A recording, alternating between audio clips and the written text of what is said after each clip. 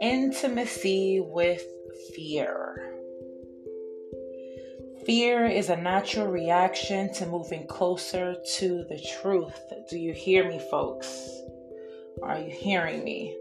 Fear is a natural reaction to moving closer to the truth. Embarking on the spiritual journey it's like getting into a very small boat and setting out on the ocean to search for unknown lands.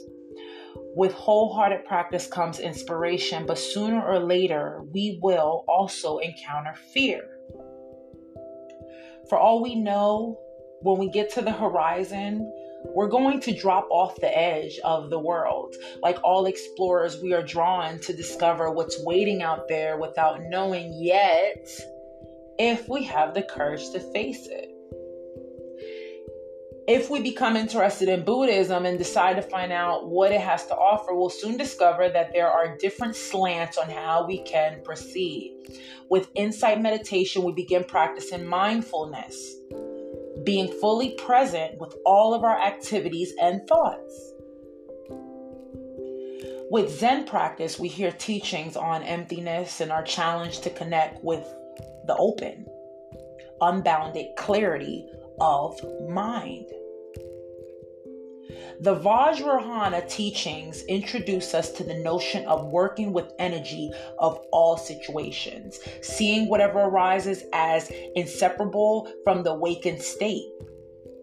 Any of these approaches might hook us and fuel our enthusiasm to explore further, but if you want to go beneath the surface and practice without hesitation, it is inevitable that at some point we will experience fear.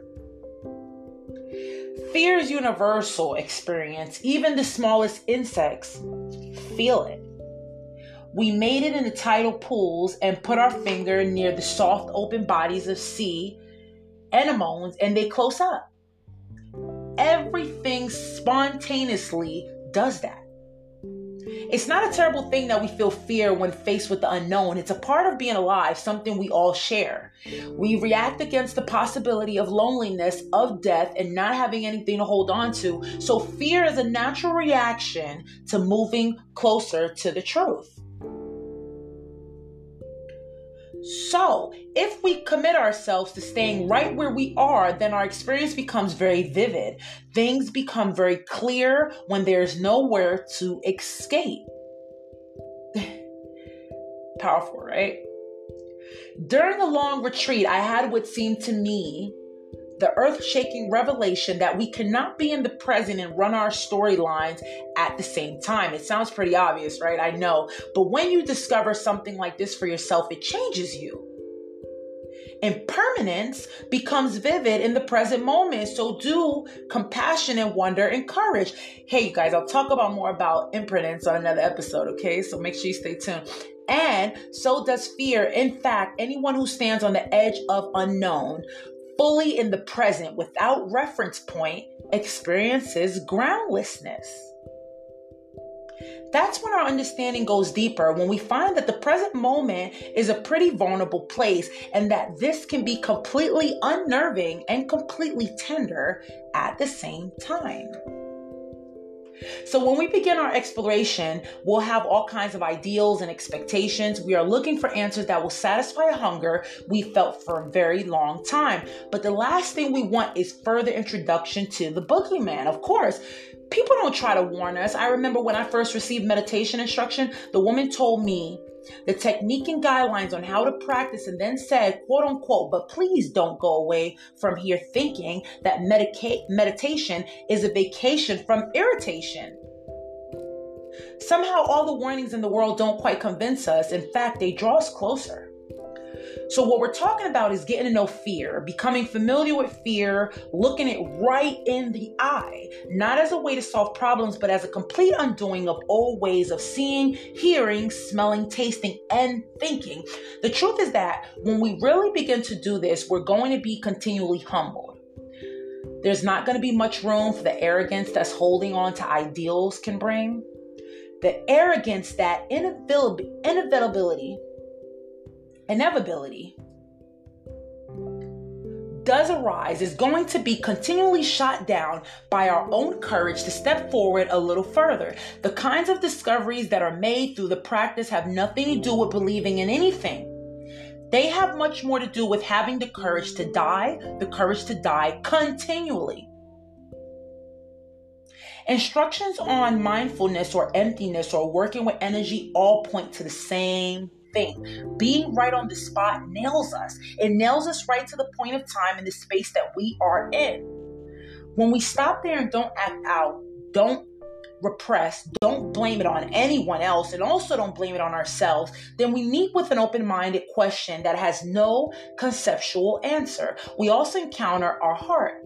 As one student so eloquently put it, quote unquote, Buddha nature, cleverly disguised as fear, kicks our ass into being receptive. I once attended a lecture about a man's spiritual experiences in India in the 1960s, and he said he was determined to get rid of his negative emotions. He struggled against anger and lust. He struggled against laziness and pride, but mostly he wanted to get rid of his fear. His meditation teacher kept telling him, hey, stop struggling, but he took that as just another way of explaining how to overcome his obstacles. Finally, the teacher sent him off to meditate in a tiny hut in the foothills. He shut the door and settled down to practice, and when it got dark, he lit 3 small candles. Around midnight, he heard a noise in the corner of the room, and in the darkness, he saw a very large snake. It looked to him like a king cobra. It was right in front of him, swaying. All night, he stayed totally alert, keeping his eyes on the snake. He was so afraid that he couldn't move. There was just the snake and himself in fear. So just before dawn, the last candle went out and he began to cry. He cried not in despair from tenderness. He felt the longing of all animals and people in the world. He knew their alienation and their struggles. All his meditation had been nothing but further separation and struggle. He really accepted wholeheartedly that he was angry and jealous, and that he resisted and struggled, and that he was afraid. He accepted that he was also precious beyond measure, wise and foolish, rich and poor, and totally unfathomable. He felt so much gratitude that in the total darkness, he stood up, walked toward the snake, and bowed. Then he fell sound asleep on the floor, and when he awoke, the snake was gone. He never knew it was his imagination or if it had really been there, and it didn't seem to matter. As he put it at the end of the lecture, that much intimacy with fear caused his dramas to collapse, and the world around him finally got through. No one ever tells us to stop running away from fear. We are very rarely told to move closer, to just be there, to become familiar with fear. I once asked the Zen master Kobun Chino Roshi how he related with fear, and he said, quote unquote, I agree, but the advice we usually get is to sweeten it up, smooth it over, take a pill, or distract ourselves, but by all means, make it go away. We don't need that kind of encouragement, because dissociating from fear is what we do naturally.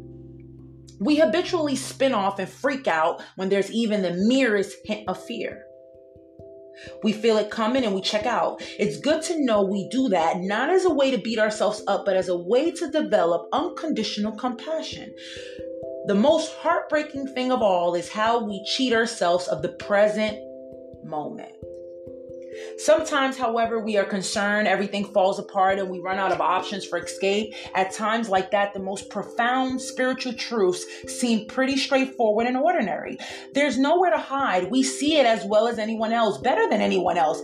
Sooner or later, we understand that although we can't make fear look pretty, it will nevertheless introduce us to all the teachings we've ever heard or read. So the next time you encounter fear, consider yourself lucky. This is where the courage comes in. Usually we think that brave people have no fear. The truth is that they are intimate with fear.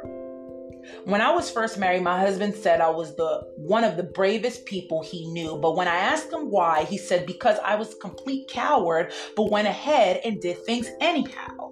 The trick is to keep exploring and not to bail out, even when we find out that something is not what we thought. That's what we're going to discover again and again and again. Nothing is what we thought. I can say that with great confidence. Emptiness is not what we thought. Neither is mindfulness or fear. Compassion, not what we thought.